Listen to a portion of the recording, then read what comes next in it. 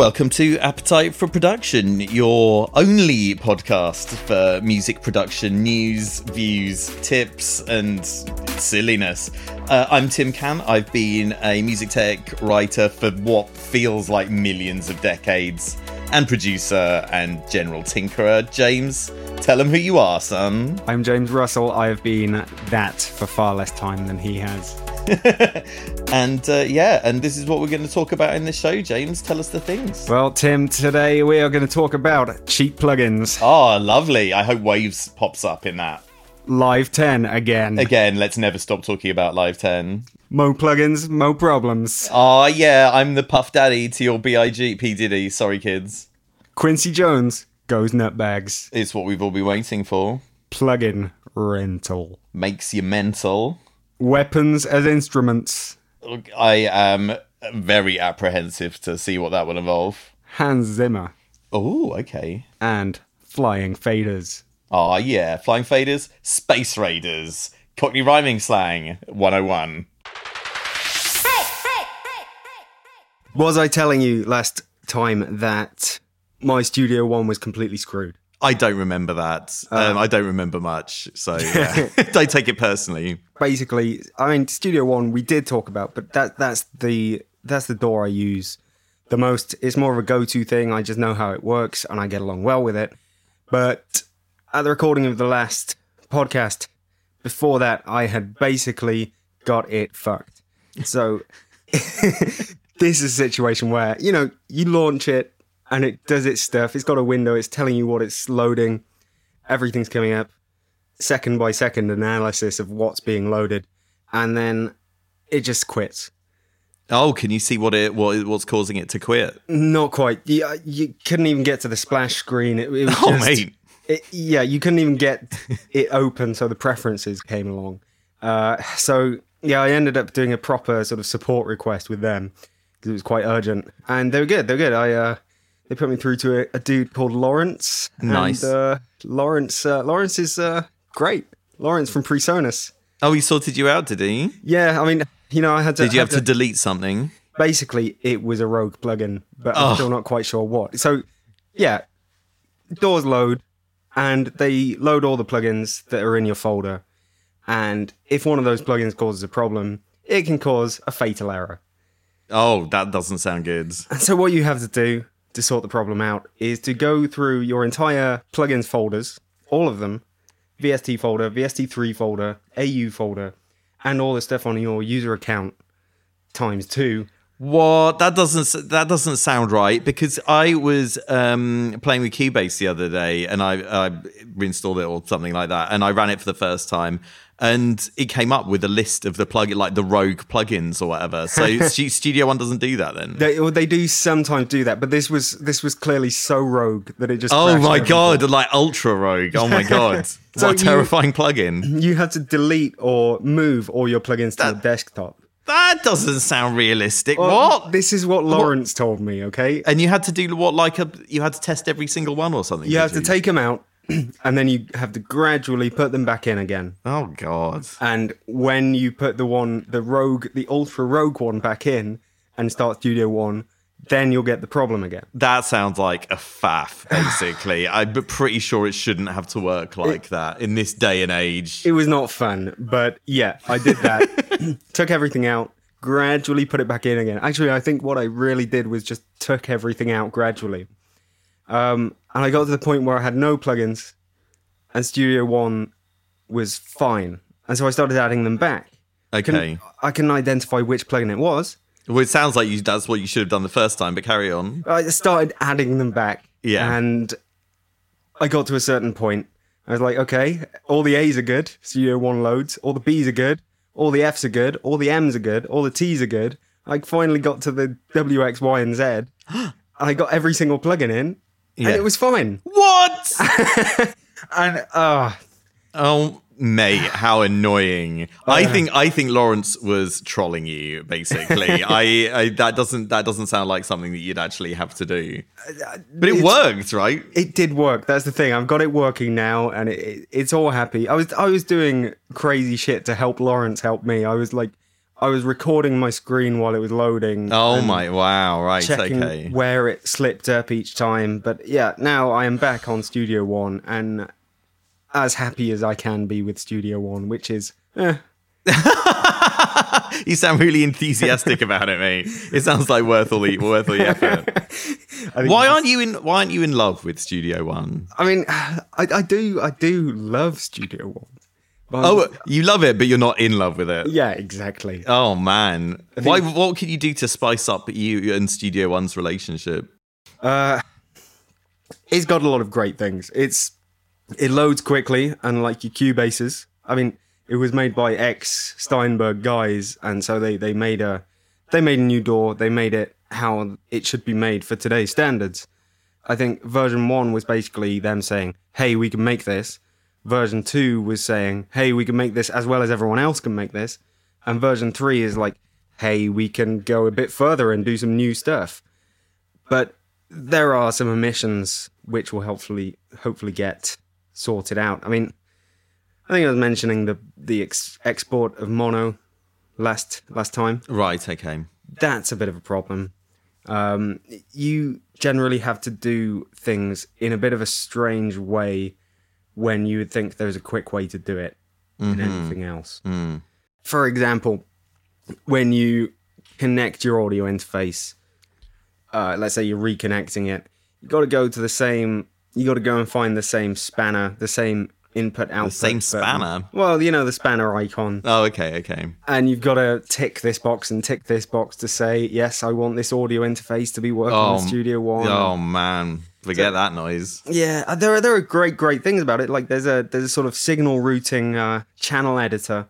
So you can sort of set up sort of crossovers between your plugins. So have two insert effects, and one's affecting the left and one's affecting the right. Or one's affecting low frequencies, one's affecting high frequencies, or something like that. And that's cool. Okay. That's great. You can have a whole macro setup, so you can, like in many DAWs, you can map a load of inserts on one channel to a macro, and then control them all and map them all nicely, so that macro turns everything up or down. But you know what you can't do? What? You can't automate that macro. What? That's absolutely ridiculous. It's the only reason you'd have a macro controlling loads of parameters, so you only have to automate one. That is beyond ludicrous. This is just one of the weird things that you can't do. But hopefully, version 4 surely is overdue now, and I'm looking forward to seeing if they've got anything new. Not that they've officially announced anything, but you'd expect it would be sort of soon. Yeah, well, fingers crossed for you there, mates. We've got... Oh, did you see the Quincy Jones thing? Yeah, I did. In fact, I only read commentary on it. I didn't read the whole article and everything. Oh, you don't need to go straight to the source. That's what being in the media is all about. Yeah. So, it sounds pretty messed up. But the thing is, you've got to imagine that the lives of the ultra famous are probably totally effed up or whatever. Do you know what I mean? Yeah. So do you want to say what Quincy Jones has said, or do you want me to tell the story? You do. I'm a bit hazy on the details. I was asking because I'm hazy as well, but I might just read the Music Radar article verbatim here. Oh, okay. Wicked. Is that legal? Yeah. No. Sure. Okay, they'll do it anyway. Fair use, man. Fair use. That's welfare use.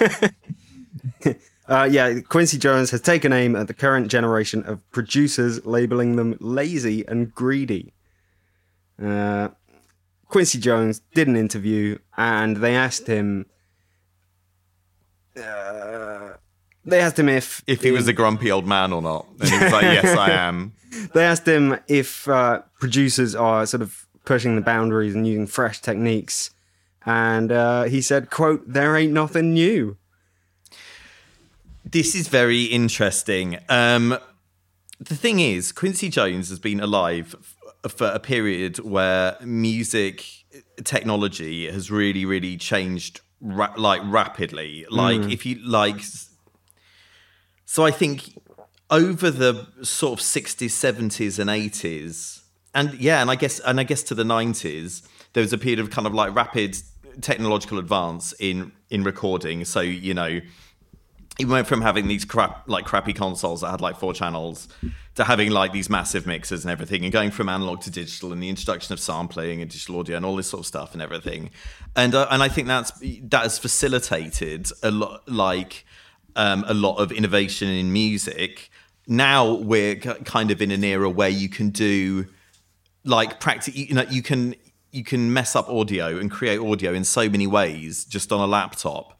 I think you're not having the limitations funnel sort of musicians into creating something new and that they couldn't have before. Whereas now it's kind of like we're in this postmodern era where it's just a kind of like recycling of what's gone before. So I think he's probably onto something, but I don't know if that's the fault of this generation's musicians. Do you know what I mean? I do. It's ironic because this is the post-limit era in music and music technology. Anything is possible, pretty much. Yeah. And you're right. I think anyone in the know, anyone who's thought about it for a while says, it's the limits which make people more creative. Or it was, but now we don't have any limits whatsoever. And like you say again, maybe it's the limitlessness, if that's even a word, that is making postmodern trends even more today. Like the thing is, I guess now artists and producers are focusing on the way the music's changing is in that everything is kind of like super produced and everything's ultra loud and everything, and innovations are being made in that area. That's true. You do have a limit.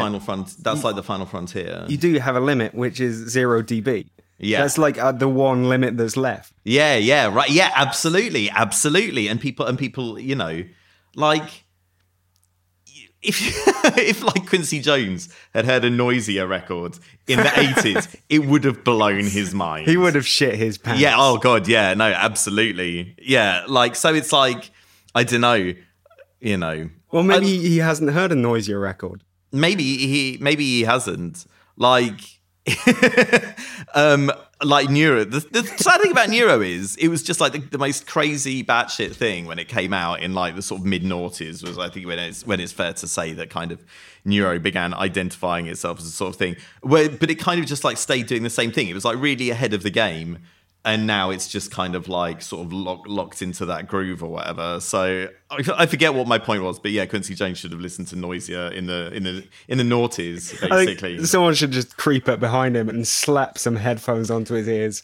It would be like in Back to the Future, where Marty McFly puts his Walkman on his dad's head and makes him like listen to like Slayer or something or whatever it is. That'd be good. So basically, Quincy Jones went on to diss Michael Jackson. Oh, really? I didn't know that. Said, quote, suggested that U2 are no longer making good music because there's too much pressure on them. Okay. And yet he said that people like Bruno Mars, Chance the Rapper, Kendrick Lamar, Ed Sheeran and Sam Smith are good. And he said Mark Ronson's good as well. Okay. But to wrap it all up, this was all in support of a new Netflix documentary. Oh, okay. So he wants to stir some shit up and get some views on that. Okay, that's Let's cool. not read too much into it. The thing is, saying he's into like Bruno Mars and Mark Ronson, like fair enough. They're making some wicked pop music. But Uptown Funk was like an 80s, like just a sort of like, sort of almost like a pastiche of just like an 80s funk tune. I can't remember what the last one's called, but that's just like, it's sort of like, it's like a new Jack Swing sort of pastiche or whatever. It's just like, that's not pushing the boundaries. And I say that as someone who makes like throwback drum and bass that just sounds exactly like the 90s. I'm not going to throw stones or whatever in anyone's greenhouse or whatever. But it's like, you've got, don't slate people for not being innovative and then praise the people who are recycling old ideas. Because it's like, what are you saying, Rob? Do you know what I mean? Unless you've got a new Netflix documentary. Well, oh, absolutely, totally. Yeah, and I did see that he was like saying music has to be more than hooks and singling out Taylor Swift, which I don't think is really fair enough, because I think it's fair enough to say Taylor Swift makes objectively good pop music. Do you know what I mean? No comment. You're so elitist, James, honestly.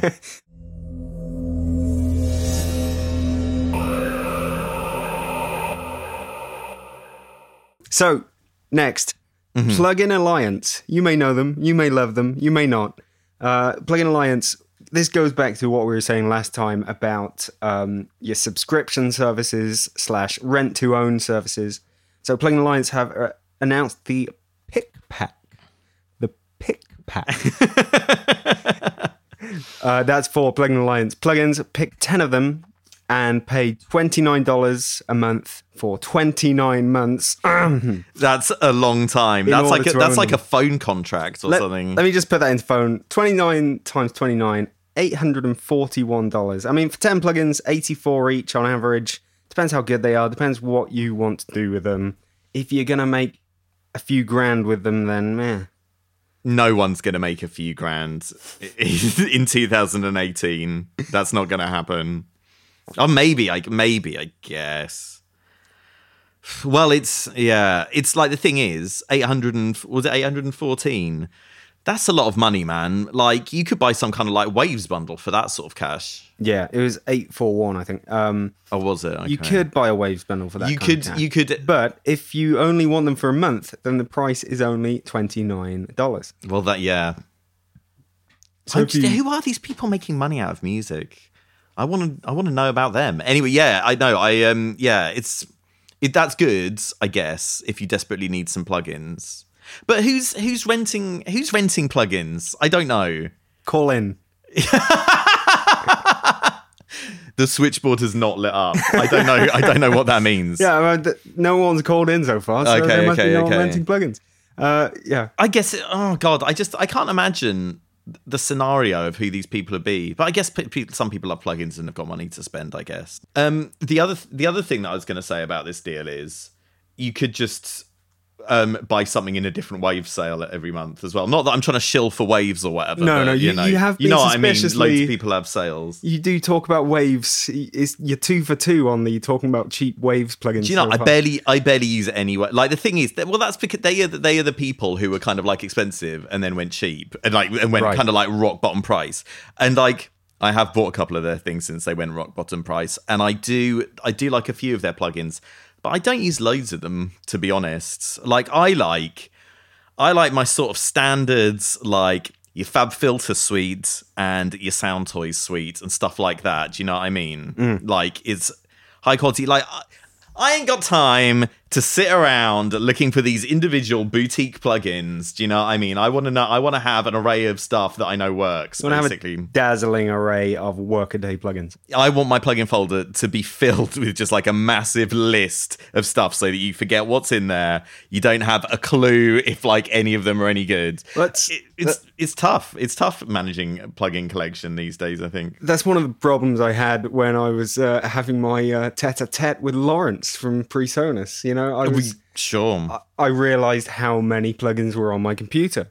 Yeah. And I was putting them all back in, but I was thinking, I don't have to put these all back in. I could go minimalist. Well, that's the thing. I think I really need to work on my doing like favorites. Can you make favorites appear in plugin folders with like aliases or shortcuts or something? I tell you which DAW gives you favorites in your plugin folder. Is it Studio One? It's Studio One. Now that's a good feature. That is a good feature because like the thing is, there's so much stuff in there that I just forget to use. That would be really really that useful. Is true, especially if it begins with a Z. You know, you got a Z plane plugin at the bottom of the list. What else have you got in there? What else do I actually have? Does Isotope begin with a Z? No. Okay. I can't think. I mean, it's names really, rather than manufacturers. It depends what it is. But you can do aliases, as far as I remember. You can make folders. I think this is VST only rather than audio units, but you can make folders. Okay. And if you just put an underscore at the start of the folder name, then you can drag all your compressors or all your favorites into there. Why have you got to put an underscore at the start of the name? Well, so it's top alphabetically. Oh, that's good. That sounded like a sort of annoying thing that I'd have to remember, but okay, that's all right. You would just put double underscore favorites and then underscore compressors underscore EQs. That's really clever. I can't verify if that is the way you do it, but that was one of them. That's either VST or AUs. Well, even if it's only a rumor, that's brilliant, and that's satisfied me enough so I don't feel the actual need to do it now. So yeah, that's good. Problem solved.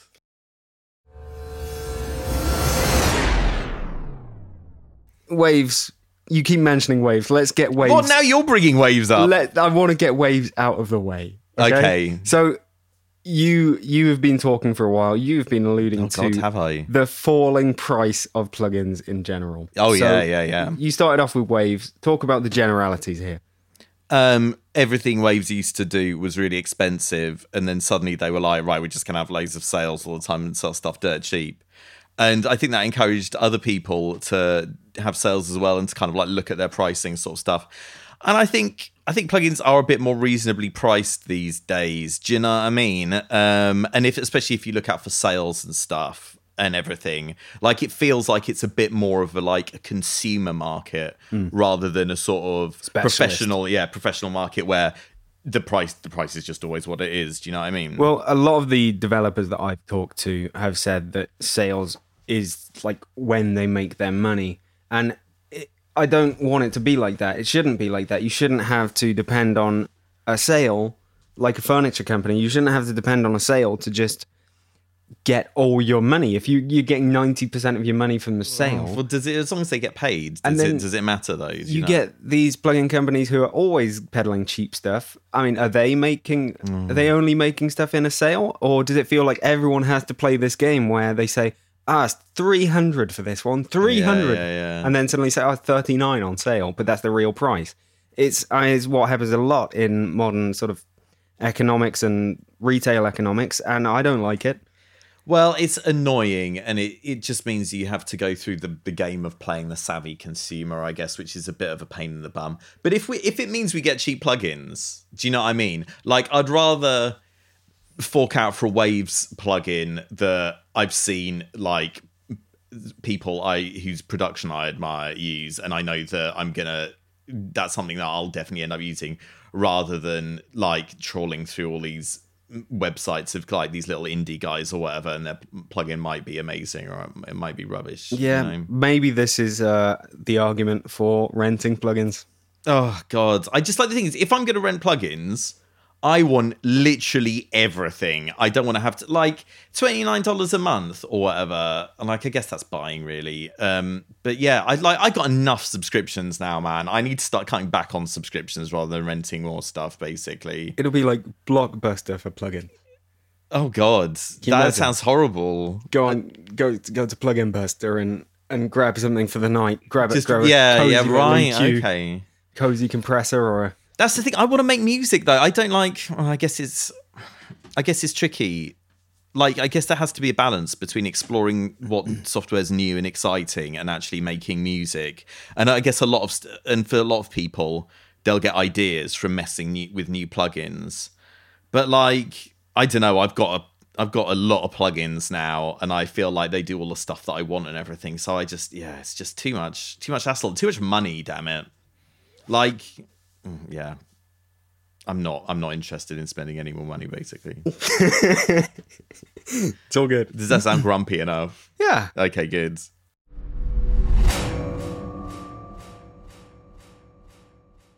Just going to check the switchboard and see if anyone has called in about renting plugins. Doesn't look like it. No one rents plugins. Okay.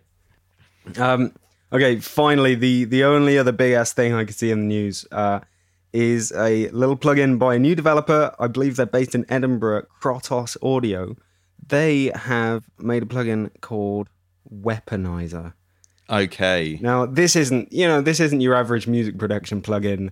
Just a bit of a disclaimer here, but I like the idea because it's more of a sort of games sound design plugin. But so it's explosions, basically. I don't think it's even that. It's weapons. Oh, it's like weapons. Just like gun. Swords. Oh! Scabbards. Okay. Right. Perhaps arrows. I don't know. If I made it, I'd definitely get some arrow sounds in there. I'd get the... swooshes. Yeah. Yeah, I've used gun and sword noises on tunes in the past. Well, and they're brilliant. So, yeah, I'm excited about that. That's great. If MIA can do it, we can all do it. Yeah, why not? And she was by no means the first. So, you know. Can we do a little almanac of people who've used weapon sounds in tracks? Oh, every hip hop person ever, and every good bassline house track has got gun noises in it. I'm not talking about gun noises. I'm talking about swords being unsheathed. Oh God, Burial. I guess it sounds like he's got some noises a bit like that in his tunes. I guess he's the original weaponizer. He took the weaponization of sounds to the next level. So yeah.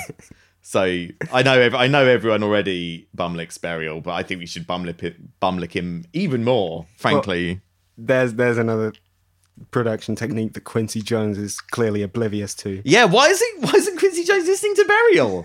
He should be like, yeah, music's amazing. Burial's the man. Do you know what I mean? Are you bored, listless, or profoundly depressed? Then don't bother seeking medical professionals. Just find us online. On Facebook, you can find us by searching Appetite for Production Podcast. On Twitter, we aim to start spouting Baal as soon as possible at A4P Podcast. That's the number 4.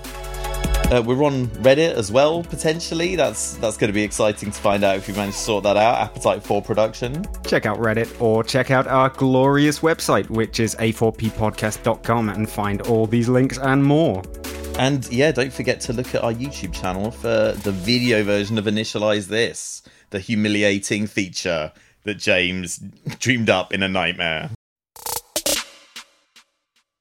Let's talk again about Live 10, because we mentioned it sort of briefly, and since then it has officially been released, and I believe you have installed it. I did install it. It wouldn't work when I tried to open it, but I think that was something I was having a rewire. Like, there's some issue with like the Renoise rewire file or something. So Renoise? Have you got Renoise installed? No, I don't even have it installed. Oh. So I had to do something or whatever, and that meant that when I opened Live 9, I stopped getting this. Yeah, you could only open Live 9 once, and then when you tried to open it again, you'd get some rewire issue or whatever. So I did that. This is a very fascinating story, I'm aware. And then so I tried out Live 10. Seems great at first and everything, but I had some real trouble like copying and duplicating clips. Right. Now, the reason I haven't installed it is because you've got to completely update to the very latest OS, which is... Oh, it's not like I'm against that, but it is a barrier for me because I've got a lot of things on at the moment that I don't want to fuck up. They're currently in a delicate state. But never upgrade while you're in the middle of a project. That's the golden rule. Yeah, you and I have the pretty much same exact laptop, but you said it was fine. Yeah, what upgraded. Is it High Sierra we're on now? Yeah, it seems fine. Yes, it's all good, and which is good because Apple, like non-laptop Apple products, like they seem to just like die after a couple of upgrades. But I got this like literally like 5 years ago now, mid 2012 model. Works like it's a workhorse, mate. It's amazing. Good. So you were saying Live 10. Yeah. Clips don't duplicate, did you say? Yeah, I can't get clips to duplicate and like copy properly.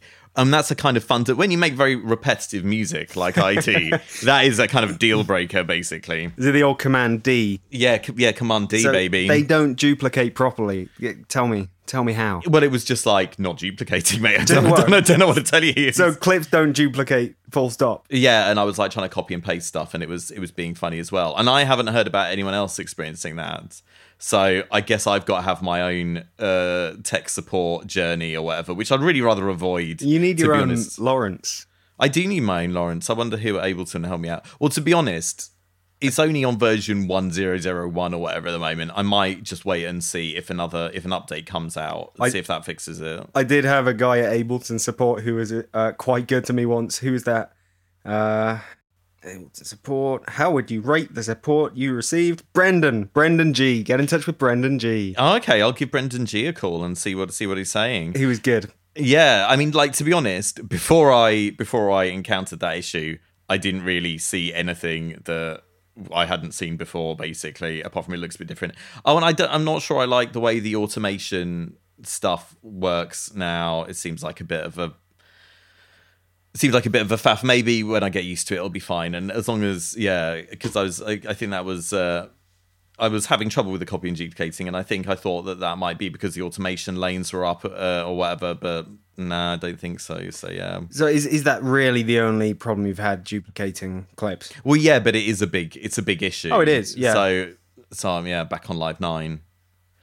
So yeah, that was it. And like once I hit that wall, it was that was an insurmountable wall for me. So yeah, I felt I needed to go back. The insurmountable wall of duplication. Yeah, that's that's it. Drag and drop functionality. There's a little Ableton made video right here. In Live 10, quickly duplicate your tracks with drag and drop functionality. Hashtag coming to live. This is what it does. Maybe they've changed it. Improved clip dragging.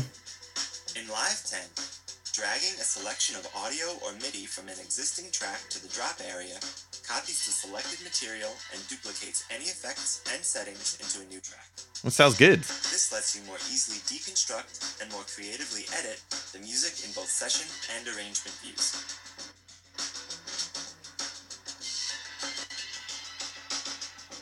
That doesn't tell me anything. But I do have to say, the new font in Live 10, I both like it and dislike it. Like, I think I like the font itself, but I don't like its use in live. But I'm sure I'll get used to it.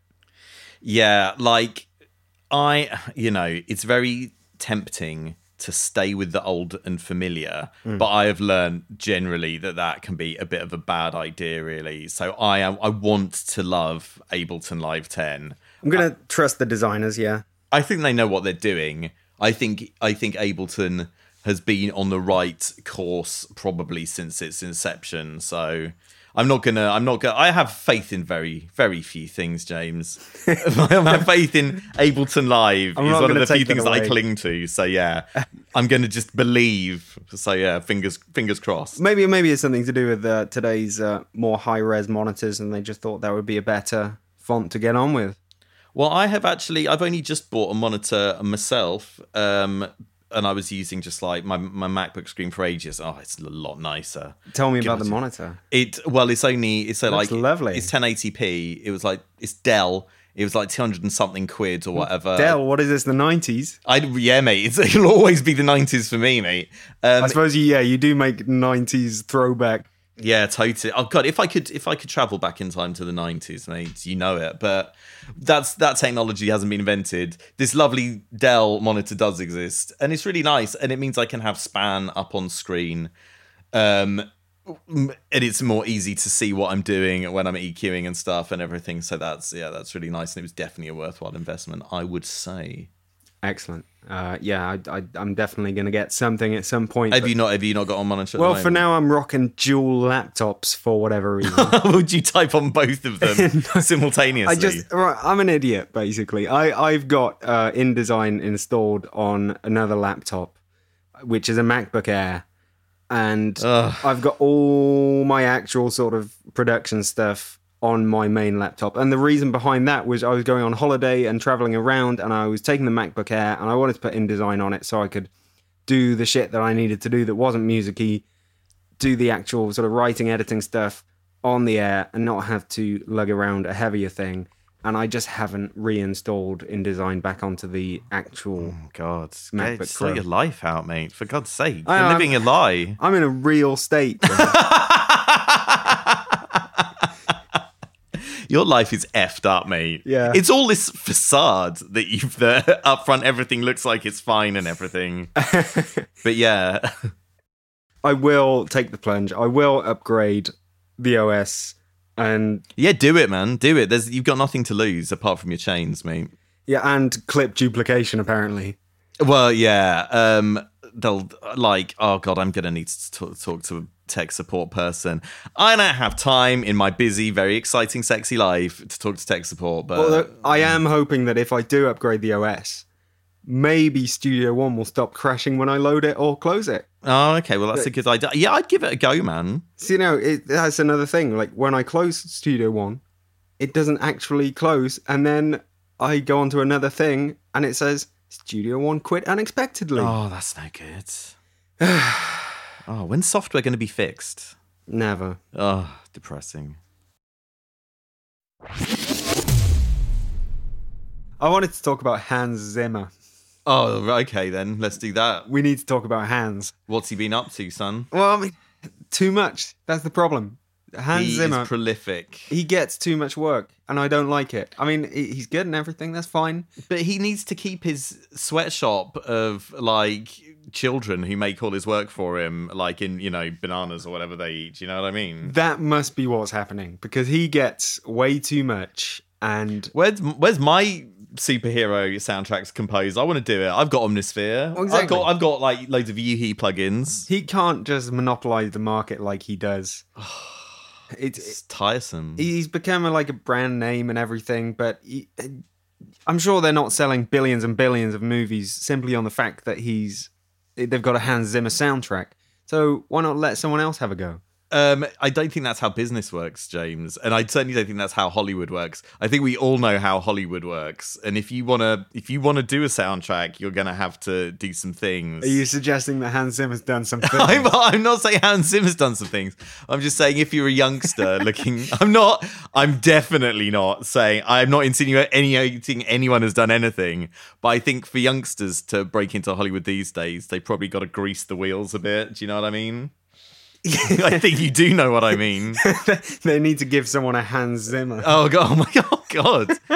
Like, so okay. Say you go to one of many of Bristol's massage parlors and you ask for a Hans Zimmer. what do they give you? I don't know. A hands-free Zimmer frame. I think they give you a low, foreboding D minor. Oh god. Okay. A drone? I don't want that. I don't like it. I want to see more interesting, innovative people. What given about jobs. Mark Mothersbaugh, or however his name is pronounced? He seems to do a lot of stuff now. Never heard of the man. Mate, he's done loads and he used to be in a band. Okay, well, has he done that much loads? Just like he's Hans done Zimmer? loads, mate. I'm really surprised you haven't heard of him because you're someone who likes real music. Google him now, and you will have seen some of his stuff that he's done. I bet. Mark Mothersbaugh. Yeah, I don't know how to pronounce his name. singer, songwriter, composer, multi-instrumentalist. What band was he in? Um, Come on, mate. Sort your speed reading skills out. what? Devo? Yes, Devo. Yeah, Devo. Devo.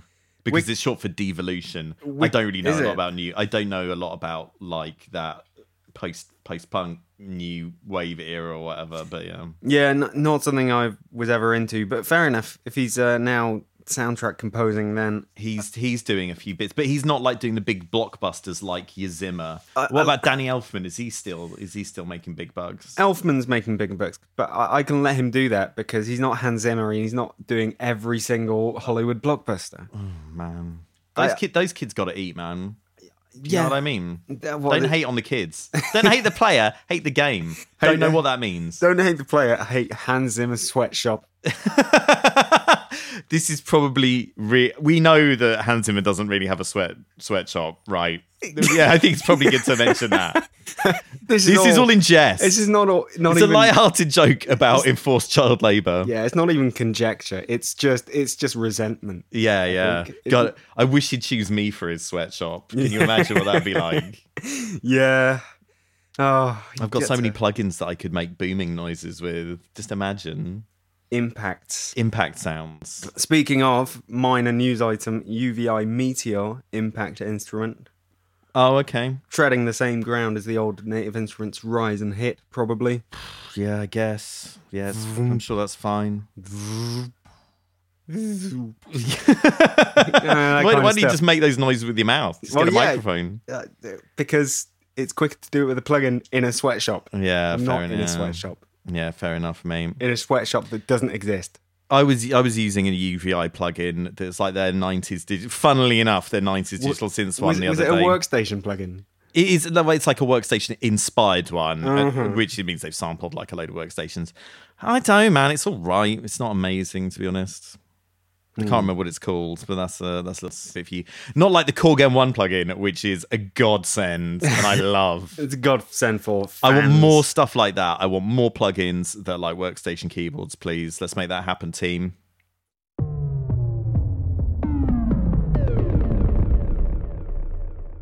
So we are, hopefully by the time people hear this, hosting this on SoundCloud.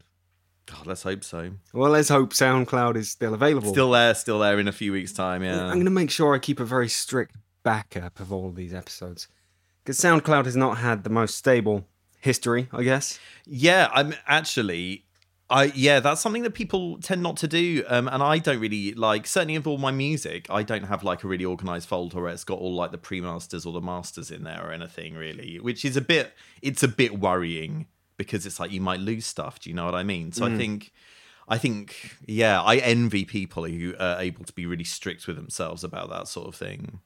Actually, I've got all the projects, but it's like, will my old Windows PC live projects load up on my old Mac? I probably don't even have the same plugins installed. You know what I mean? So Very true. That's not really foolproof solution. Yeah. Do you still have the old PC, or you've just got the project? I do have the old PC. Yeah. Well, it might be some way. Bit like a meteorite could hit it, and then where would I be? Then the drum and bass songs that I've made that no one cares about could be lost to eternity, and then that would be a kind of tragedy, a personal tragedy for me. Personal tragedy. Yeah. Yeah. I don't think it's going to get on the news, but Well, yeah. Well, like how retro a 90s drum and bass tune do I have to make for it to get on the news? This is what I want to know. It's just like, how good does this throwback 90s drum and bass have to be for anyone to care about it? Who knows? that's it. That's the eternal question, isn't it? Well, this, yes. I mean, it's, you know, are we going to start discussing art now, James? Let's do it. What is art? Let's pull back. What's the point of art? I'm pulling this back. This is all meaningless. No, let's not go down this rabbit hole. Oh God, my life's a meaningless sham. Question. Yeah. Okay. Question. Yeah. Okay. Alexa, Okay. Siri, Yeah. all that shit. Yeah, man. Does anybody actually use that? People talk about it a lot on the internet. I see people on Reddit talking about their Alexas, whatever. I don't know, mate. Oh, God, sorry, I just hit my pop shield then. I don't know, man. Like they're on your phone anyway or whatever. And like, I don't know, Siri's not that useful. Do you even use the one on your phone? Don't really use the one on my phone. You can set reminders with it. Yeah. What? By speaking the reminder? You just say, Siri, remind me to like wash the dishes at 10 o'clock or whatever. There's a little insight into my life, guys. I just think it's a level of technology that isn't properly thought through in terms of who's actually going to use it. I don't know, maybe if you're like a little old lady and you don't really like using computers, it's a bit less threatening to ask Alexa to do something. But yeah, I can get with that. But you know. But I'm not exactly going to use it as part of my technology-driven lifestyle. No. Mate, I tell you what, I think stuff's getting too integrated because every time my phone rings, my iPad rings, and my freaking laptop rings out of my studio monitors. So it's like I go a little bit crazy every time, which thankfully doesn't happen very often. I hope it's the same ringtone. It is, and it's coming out of sync. And is like it four? It could be stereo speakers, 4 different points in the room. Is it by any chance the standard default Apple ringtone that everybody has? I think it is, but it's brainwashed me, so I can't even remember what my ringtone is now. Do you remember the days when everybody had a different ringtone? Yes, I pine for those days. I used to have the honky tonk piano, and then I had Next Episode by Dr. Dre featuring Snoop Dogg, which I don't know why that's not being used anymore. I think I need to set that up again because that's pretty cool. What's your ringtone?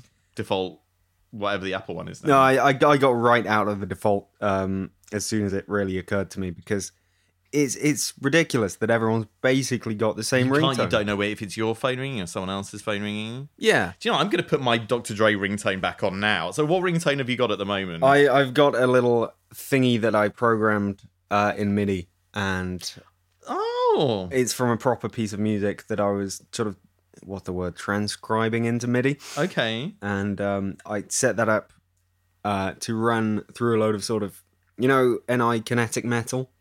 Well, like noises, crazy noises. Yeah, metal sounds playing this thing. But, that it's not that hard to put something else as a ringtone. If you've got an iPhone, GarageBand it, save it as an M4R file, and put it on your phone. That's good.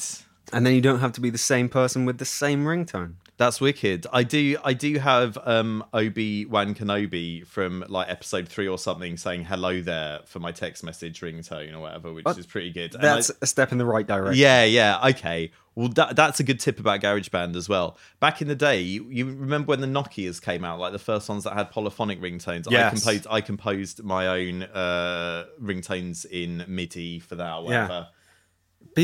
I bet there were people who made quite a lot of money from doing ringtones back when the polyphonic ones came out. 'Cause you used to buy them. That bubble went. It was like the cryptocurrency of its day. It was like a 2-year spate of people buying ringtones.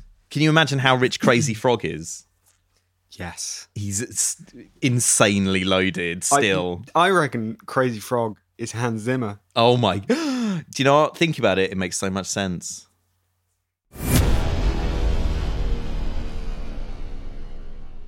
I've got a complaint about the world of music production software.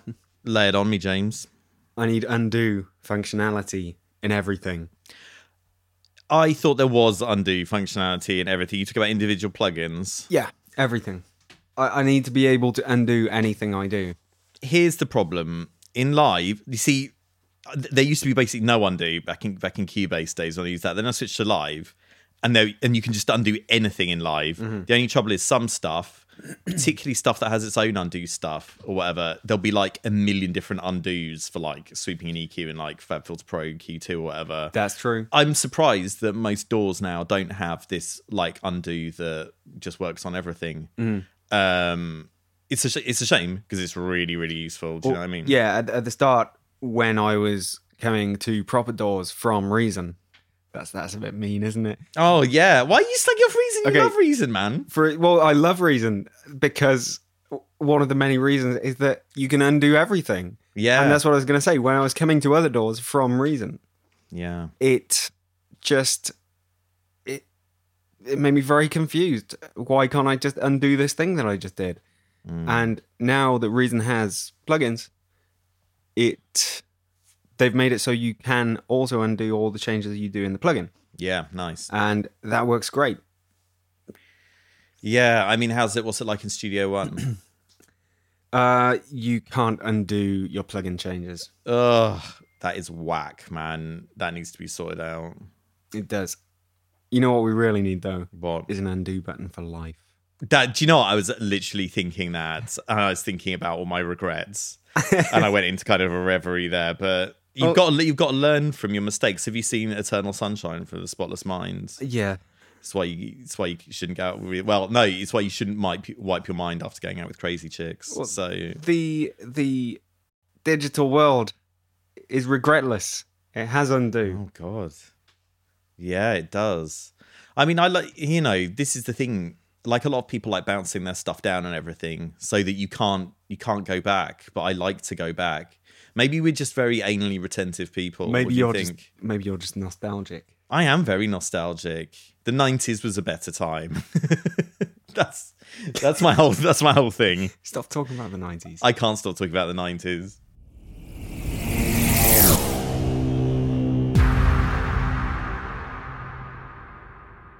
I want to talk about mechanical faders. Oh God! On MIDI controllers. What does that mean? Well, in my view, there's no point in having faders on your MIDI controller unless they are mechanical. What is a mechanical fader as opposed to a normal fader? Mechanical fader is one that moves with the automation, for example. Flying faders. Flying faders, my friend. Okay. Yes, my very first mixing desk, which was like the Yamaha Pro 01 or something it was called. It was not expensive, but that was one of the first like sort of low end desks to have flying faders, and I thought it was badass, man. Right. So it is badass. And if you just have dummy normal faders, then you've got to have your latch and your all this sort of stuff and pick it. Oh God. And what happens when you change projects, and if you've set everything up differently in each, then everything's just going to mess up based on where your faders are. I think this is a problem at its core with physical controls. You should just be using a mouse and keyboard. There's no need for stupid knobs and faders. That's my take. That's my hot take. Yeah, that's my take is that if you're going to have faders, they should be mechanical. But while you don't have mechanical faders, or if you can't afford mechanical faders, just don't get something with faders at all. What about mechanical knobs? No, that's not necessary. You can just have an endless rotary encoder. What if I don't want it? What if I want one that is endful and has an end? Well, fuck you. Oh God! I don't think there's any such thing. Is there as a mechanical knob that just sort of goes up and down with your automation? Well, there should be. Why not? There could be, because faders are just knobs with a different alignment that go up and down instead of in a circle. It's very true. And you'd imagine that just one single motor is better than a motor attached to a cog. Drive a fader. It's like Greek to me, mate. I don't...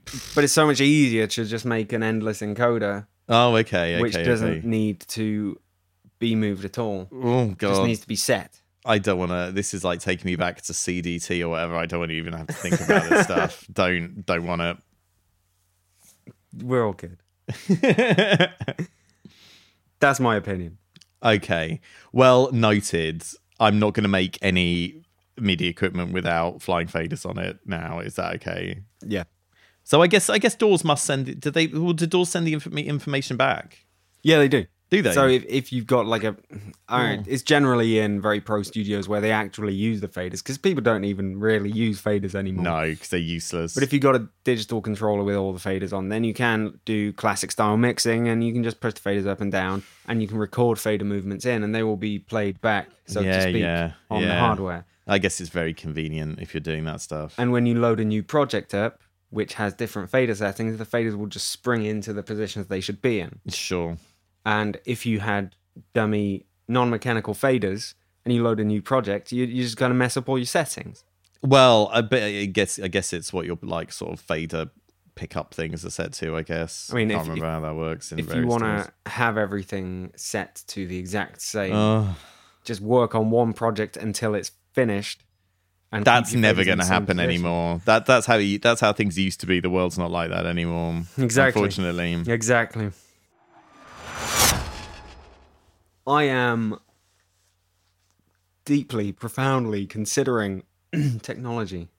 Are you? Yeah, it might at some point in the future be time for me to buy a new computer. What? I have a Mac and I have an iPhone. And is your Mac the same? Sorry to interrupt. Is your Mac the same model as mine? Mid 2012. Mid 2012. Yeah. Okay. Exact same thing. It's great, isn't it? I mean, I don't know. God, you sound like you've got really bad ennui. I am. Get a grip, James. Come on. I am trying. I'm heavily considering getting a PC. You are not serious, mate. And reuse Windows 10? Yeah. Like a caveman? Yeah. What? I said I'm seriously considering it for the next thing. And Android. Why? Android as well. What? Oh my God. Why would you... What has Apple done to drive you to these lengths? Because I get irritated with them, don't get me wrong. But geez, man, that's a bit of a radical step. Okay, tell me what irritates you about them, and I'll tell you that is basically what irritates me, but more. I don't like... Well, my main beef with Apple is that my iPad mini kind of like slow to a crawl after a couple of OS updates. Yeah. Which is really annoying. I don't like the way their computers now, like that iMac for $5,000 or whatever. Like, Jesus Christ, it's like, no one's got any money. Why are they making computers that expensive? Do you know what I mean? They should make some computer. I don't care about their freaking emoji bar or anything. Just give us like proper computers for people who want to get stuff done rather than like tweaking Windows all day. Do you know? And because PCs are so customizable, you can make a proper computer and it'll turn out cheaper. But it'll turn itself off to do a stupid update when you're in the middle of some project at some point, and you will swear. Is that your knowledge from the Windows 10 days, or is that your knowledge from the Windows NT days? Right. Let me talk about Windows. Tell me. Windows 3 didn't really do a lot. Windows 95 was amazing. Windows 98 carrying on. Windows XP was the pinnacle. That is like one of the best operating systems ever. I agree. Vista, pretty poor. Oh, it was 7 like a dive off a cliff, wasn't it? Yeah, it's not nearly like the thing is people really slag Vista off. It's no way near as bad as the more recent ones. 7, I did loads of music on for ages. Oh, yeah. It was fine. There were some annoying things with the search that I didn't really like. Windows 8, not going to touch it. I went from Windows 7 to running OS X, or Mac OS as it's now called, and wild horses could not get me to use Windows 8 or Windows 10, mate.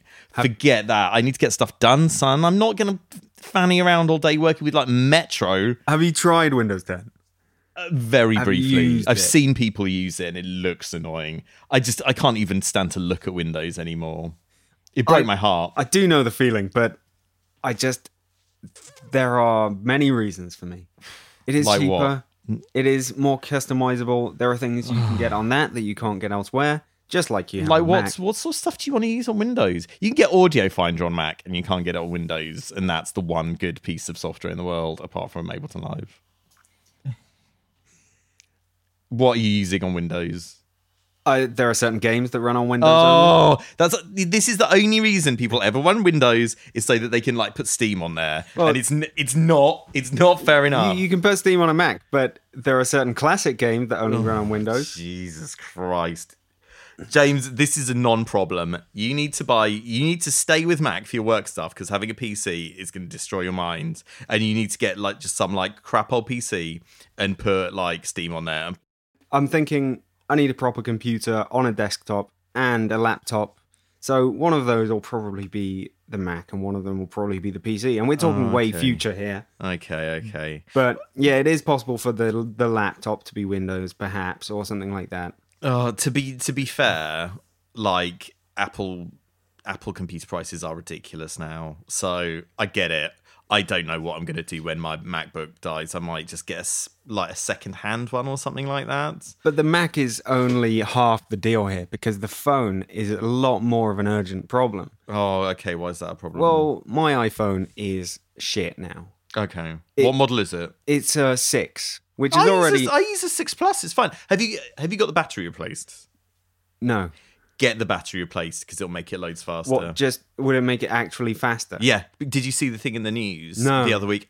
Mate, well, there was a thing in the news the other week where Apple basically admitted that as a phone's battery degrades, to keep up, so that you get the same performance or something.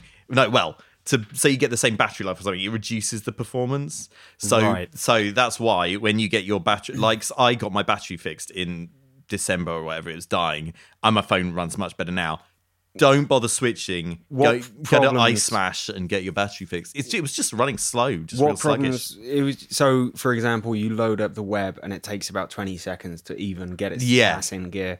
You start playing a song in Spotify from the home screen and it just does nothing for about 10 seconds. Do you know what Spotify's still doing that? I think that's a problem with Spotify's end rather than with a phone. Right, because that's the kind of crap that I'm going through at the moment. I was like, okay, yeah, first world problems and everything, but No, it's really like, oh god, It's very when you need to do frustrating. stuff, yeah, fast. It's really annoying. it's very frustrating that this is a problem as well, because it's not like technology's moved on incredibly in the last few years. This is the thing. Like, do we really need all the fancy? Well, in speech marks, fancy new features of the latest phones? They don't really. There aren't really any killer apps. Like, I just need something that I can do web on, basically. Do you know?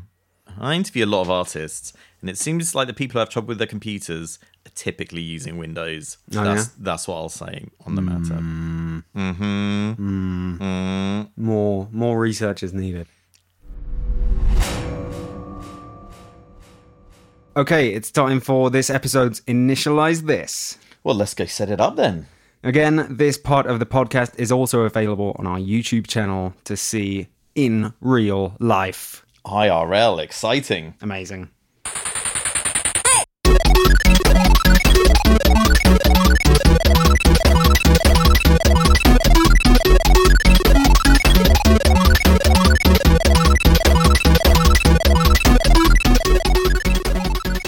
So, Here we go. Tim is currently trying to set up the Here we go. WS I'm not Music- trying, mate. I'm smashing Okay, you it. got it. The Trueno. Or is it Trueno? Or Trueno. Trueno. Is it Spanish for True Hurricane or something? I'm going to call it True Eno. Okay. WS Music, is that right? No idea, bruv. Anyway, it's called True Eno. You may have heard of it. It is an analog synth inside a USB stick inside an Enigma. Inside a dream. It's the Inception synth. But yeah, it is literally an analog synth. But as obviously, when you put an analog synth inside a USB stick, it becomes digital. But everything has to become digital at some point, unless you're a complete purist. Yeah, and people who don't like digital are idiots, by the way, because digital is the future. So, what did you do? What problems were you having to get this running? Because you had your sample rate set at 48k, you muppet. True, when I had when I was originally trying to use it on my computer at home, I was on like Mac OS like 10.10 or something, and I had to update to a more recent version. So that was a faff in itself, but it's fine. I did all that. Everything's kosher. So it's up and running. At least I don't know if the firmware or driver is different now, but True Eno only works or worked based on the version I've got installed at 44.1 rather than 48. So that's something to watch out for. But you've got it hooked up now, right? Yeah, it's working like a thing. So basically, you plug in the stick, you bring up the plug-in for it, you click the USB button to tell it that it's being activated by USB or whatever, and then you tune it. There's a tune button, and it takes a few seconds to tune itself up and everything, because it's real analog, and there are things going on in there that I don't know, that are happening in the physical world. Question is it currently initialized? Yeah, it is. I thought I was just going to show this off or whatever, because I'm not seeing this blind. So shall I just show you what I know? Yeah, show me what you know. Okay, so basically you got 3 VCOs, 3 oscillators, and they've got a bunch of analog waveforms. So we're just listening to one at the moment. So we've got a saw, we've got a square, you've got a triangle, which is sounding nice, really nice and buzzy. And then you've got some digital waveforms. Hang on. Just tons. It's like, if you remember Albino from back in the day, it's like the spectral waveforms on there and everything. So that's all very good. Oscillator 3 is slightly different because it has a noise. Let's have a listen to noise. Analog noise. So all I've used this for so far is making analog noise sweeps. Because I use a lot of white noise sweeps, bruv. Who doesn't? So, so do you want to hear some low-pass filtering? I do. So I think really do. This filter's analog, I guess? Yes. No, it must be, because it's fucking mental. And I'm going to turn the resonance. Listen to that. It sounds like wind. Ooh, it's piercing. Oh, I hope you sort the levels out on this, mate, because it's going to be horrendous otherwise. You want to limit it after or something. But that noise sweep, because I used it for the longest time, I was doing all my noise sweeps in Togu Audio Line. Noisemaker? No, Uno 62 or 60 or whatever it's called. Or whatever, which is fine and everything, but you've got your real analog noise going here, and it's got bandpass mode for filter. So, you know, if you like noise, you're in for a treat. I can't remember what the bits of it that are digital are. Are the envelopes digital? I can't remember. Everything else? No idea, mate. I mean, to be honest, as long as the oscillators are analog, that's really the main thing, I think. Do you know what I mean? Like, because there were a bunch of even synths in the 80s where you'd have, I think it was analog. What was the Juno Alpha? Oh god, I can't remember if it was analog oscillators or filter. It was such definitely a faux pas. digitally controlled. There was something that was digitally controlled in there. With your little jog I think wheel. the oscillators were digitally controlled, and it was the filter that was out. God knows. Anyway, the point is, it sounds good. Let's have a listen to some more. Let's listen to some. Oh yeah. So yeah, and you really can tell the difference between this and a plug-in. Certainly, listening to it on its own, and there's you can do a bunch of modulation stuff and everything. Let me see if I can modulate the filter cutoff. That's something that people do, right? Oh god, I believe they do. Okay, let me turn the NFO on. Oh god, come on. Oh, here we go. Yeah, listen to that. Now, you see, now what a lot of virtual instruments and effects lack is the LFOs won't go that fast. And what's cool about a lot of analog and hardware gear is that you can really crank up the speed of the LFOs and you get these crazy noises that you can't really get in software. So let's have a go with the... Oh, yeah. I mean, it'll only get up to 100 hertz, so you're not really getting that far into the audio spectrum, so you're not getting any fancy, like, sort of FM sort of stuff going on. But you can get a bit of crunch in there and stuff. Oh, God. That is clipping. Yeah, it's clipping, mate. But if you're not redlining, you're not headlining. Do you know what I'm saying? So, yeah. So, and also it's got some amplitude modulation stuff in there that comes from Oscillator 3. So, hang on, I'll turn... You want to just turn the track down a bit? Nah, mate. I think Okay, I'm turning the output down there. Good man. Okay. Oh, God. Like, I haven't used this that much, so I can't... the amplitude modulation... Oh, you actually have to have it turned on. Oh, okay. So I see. So when you've got amplitude modulation on, Oscillator 3 works as the modulator. It gets rid of the output for that, so that you don't have to like worry about that sort of stuff. So as you can hear, there's some vague things going on. Oh, pretty vague though. I remember I liked messing with Oscillator 3 as a slow square. Pitch and stuff. Okay. Get some steppy stuff going on. Okay.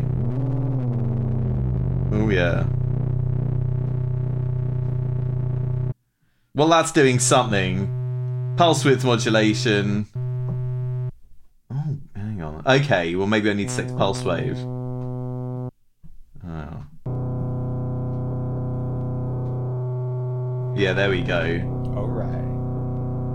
Let me change the modulating oscillator to... You can't really change it to a sine. Yeah, there's no sines, which is a bit of a bummer, but whatever. Oh, listen to that. There we go. I know how to work synths. So yeah, I mean, it's pretty cool, man. Oh, and you can also use Oscillator 3 to modulate the filter cutoff. Oh, yeah. And that'll go as high frequency as you like.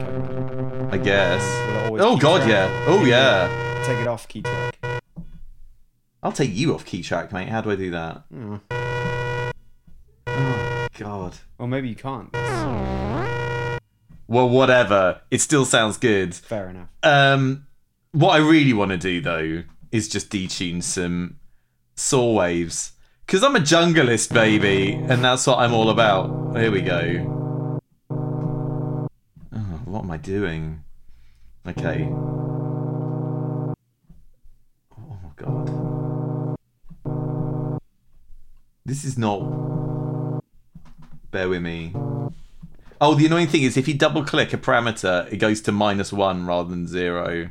Right. Which is a pain. It may have been fixed in an update, but I am running an old version of the plugin.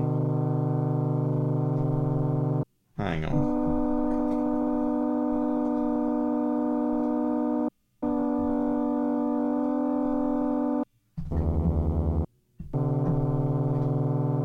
I get some weird beating. That's because you're detuning it. Well, I know, but it's not sounding right. Oh, God, hang on. Okay, I'm going to reinitialize this bad boy. Initialize this. Yeah, initialize that. Okay. Oh, the Trueno logo is different colour. It's changed colour. What is going on? It was red before. It does seem a little bit like it needs a software update. It seems like there's some stuff that's a little bit fussy. I demoed it when the guy came over to show. Oh, you might. It off. So well, maybe it's it was sort of around launch time. Oh, here we go. There we go. There we go. That's right. Maybe it just needed retuning or something. Because you'd hammered up the oscillator. I don't know. That doesn't feel like that. But anyway, it's pretty cool. There's some there's delay and reverb. Yeah, that's definitely digital, isn't it? Yeah. Well, listen to that. That's the thing. If you wanted an analog reverb in this, you'd have to put a little spring in there. Or a tape, I guess.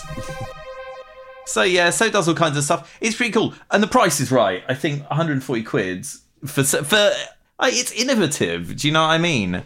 And it's just an incredibly convenient way of getting analog stuff in your thing. It doesn't do anything too crazy. No. But for bread and butter analog sounds, it's decent enough, I think, really. And I don't have buyer's remorse over it. I'm not sure how much I'm actually going to use it, because I don't really use a lot of bread and butter analog sounds in my music. So it's great for bread and butter analog sounds that you never use. That I will never use. Okay. Yeah, I mean, I guess, like, maybe I'd use, like, the triangle for a sub. You see, that just sounds totally mental. Let me turn all this stuff off. Yeah. I mean, that is a thick... That's a thick sub. Let me tune it down a bit, because I've gone to the bottom of the keyboard.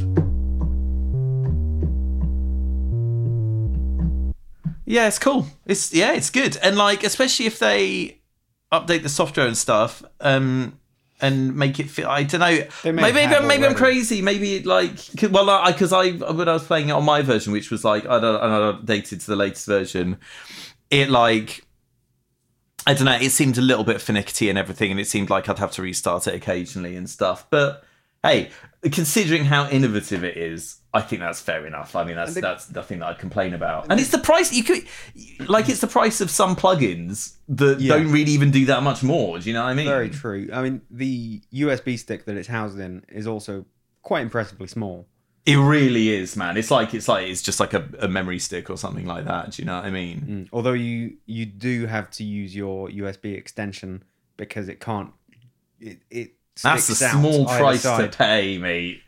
Do you know what I mean? Like, I'm sure you can get them for a couple of quid off eBay or whatever. So yeah, and I think it's cool, and I hope we see more stuff like this. And I'd like to see stuff that's like maybe even digital stuff. Like, what I really want is an Access Virus C on the USB stick. That's the dream. But yeah, I don't think that will ever happen, unfortunately. But like, and I guess it's a cool way, you can't pirate this synth. It would be called the Access Virus USB.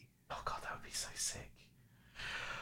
Oh, I can dream, can't I? But yeah, so yeah, exciting prospect for the future. And I think definitely working, I think it's, it's kind of impulse priced as well. It's not like, if you compare it to something like there's been a bunch of these sort of super cheap sort of analog things that were like a bit above 100. It's not much more expensive than that. It's more powerful, and it's got the convenience of USB. So I'd say it's worth, unless you're on the bread line, I think it's worth giving a go if you're interested. I had to say what I think feels very weird about doing it here, having an analog USB synth going into the computer that is then controlled by a MIDI controller. It feels very weird to me. It's just a very curious feeling, because you are using a big MIDI controller instead of about the size of an analog synth. Yeah. To control a tiny analog synth, which is USBing into the computer, which is being controlled by the MIDI controller. I think I prefer it that way. Everyone lives in tiny houses now. No one's got room for anything. So I would much rather have... And to be honest, I do everything with the mouse and keyboard anyway. So I'm not worried about that, basically. It's all about the sound, James. Do you know what I'm saying? And how does it sound? It sounds good. It sounds like... You really can tell that it's analog. It sounds like you've got some kind of like a new school analog synth that you plugged into a desk, into your computer. It's got, almost, it's different. It differentiates itself enough from soft synths to be really kind of valid, basically, I think. Nice. Cool. Yeah. Trueno? Yeah. 140 quid on Amazon right now. Was there any kind of Kickstarter or something like that? I have no idea, mate. Okay, just and do you know what? I'm so impulsive. As soon as I found out about it, I ordered it. Just I was like that is, and I am tight with money. But I was like, Oh, mate, I bet I could make some sick white noise sweeps with that, mate. That'll take my tracks to the next level. The rest is history. Yeah, and now I'm a millionaire. Boom.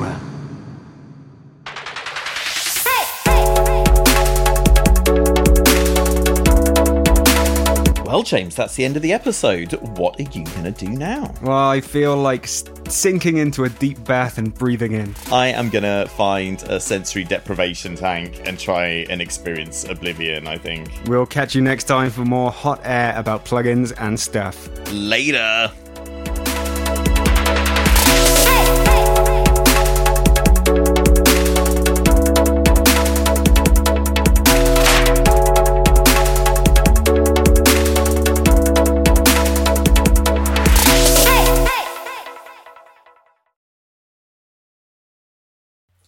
Da-da-da. Sweet. Hans Zimmer done. We took him down a peg or two. Take that, Zimmer.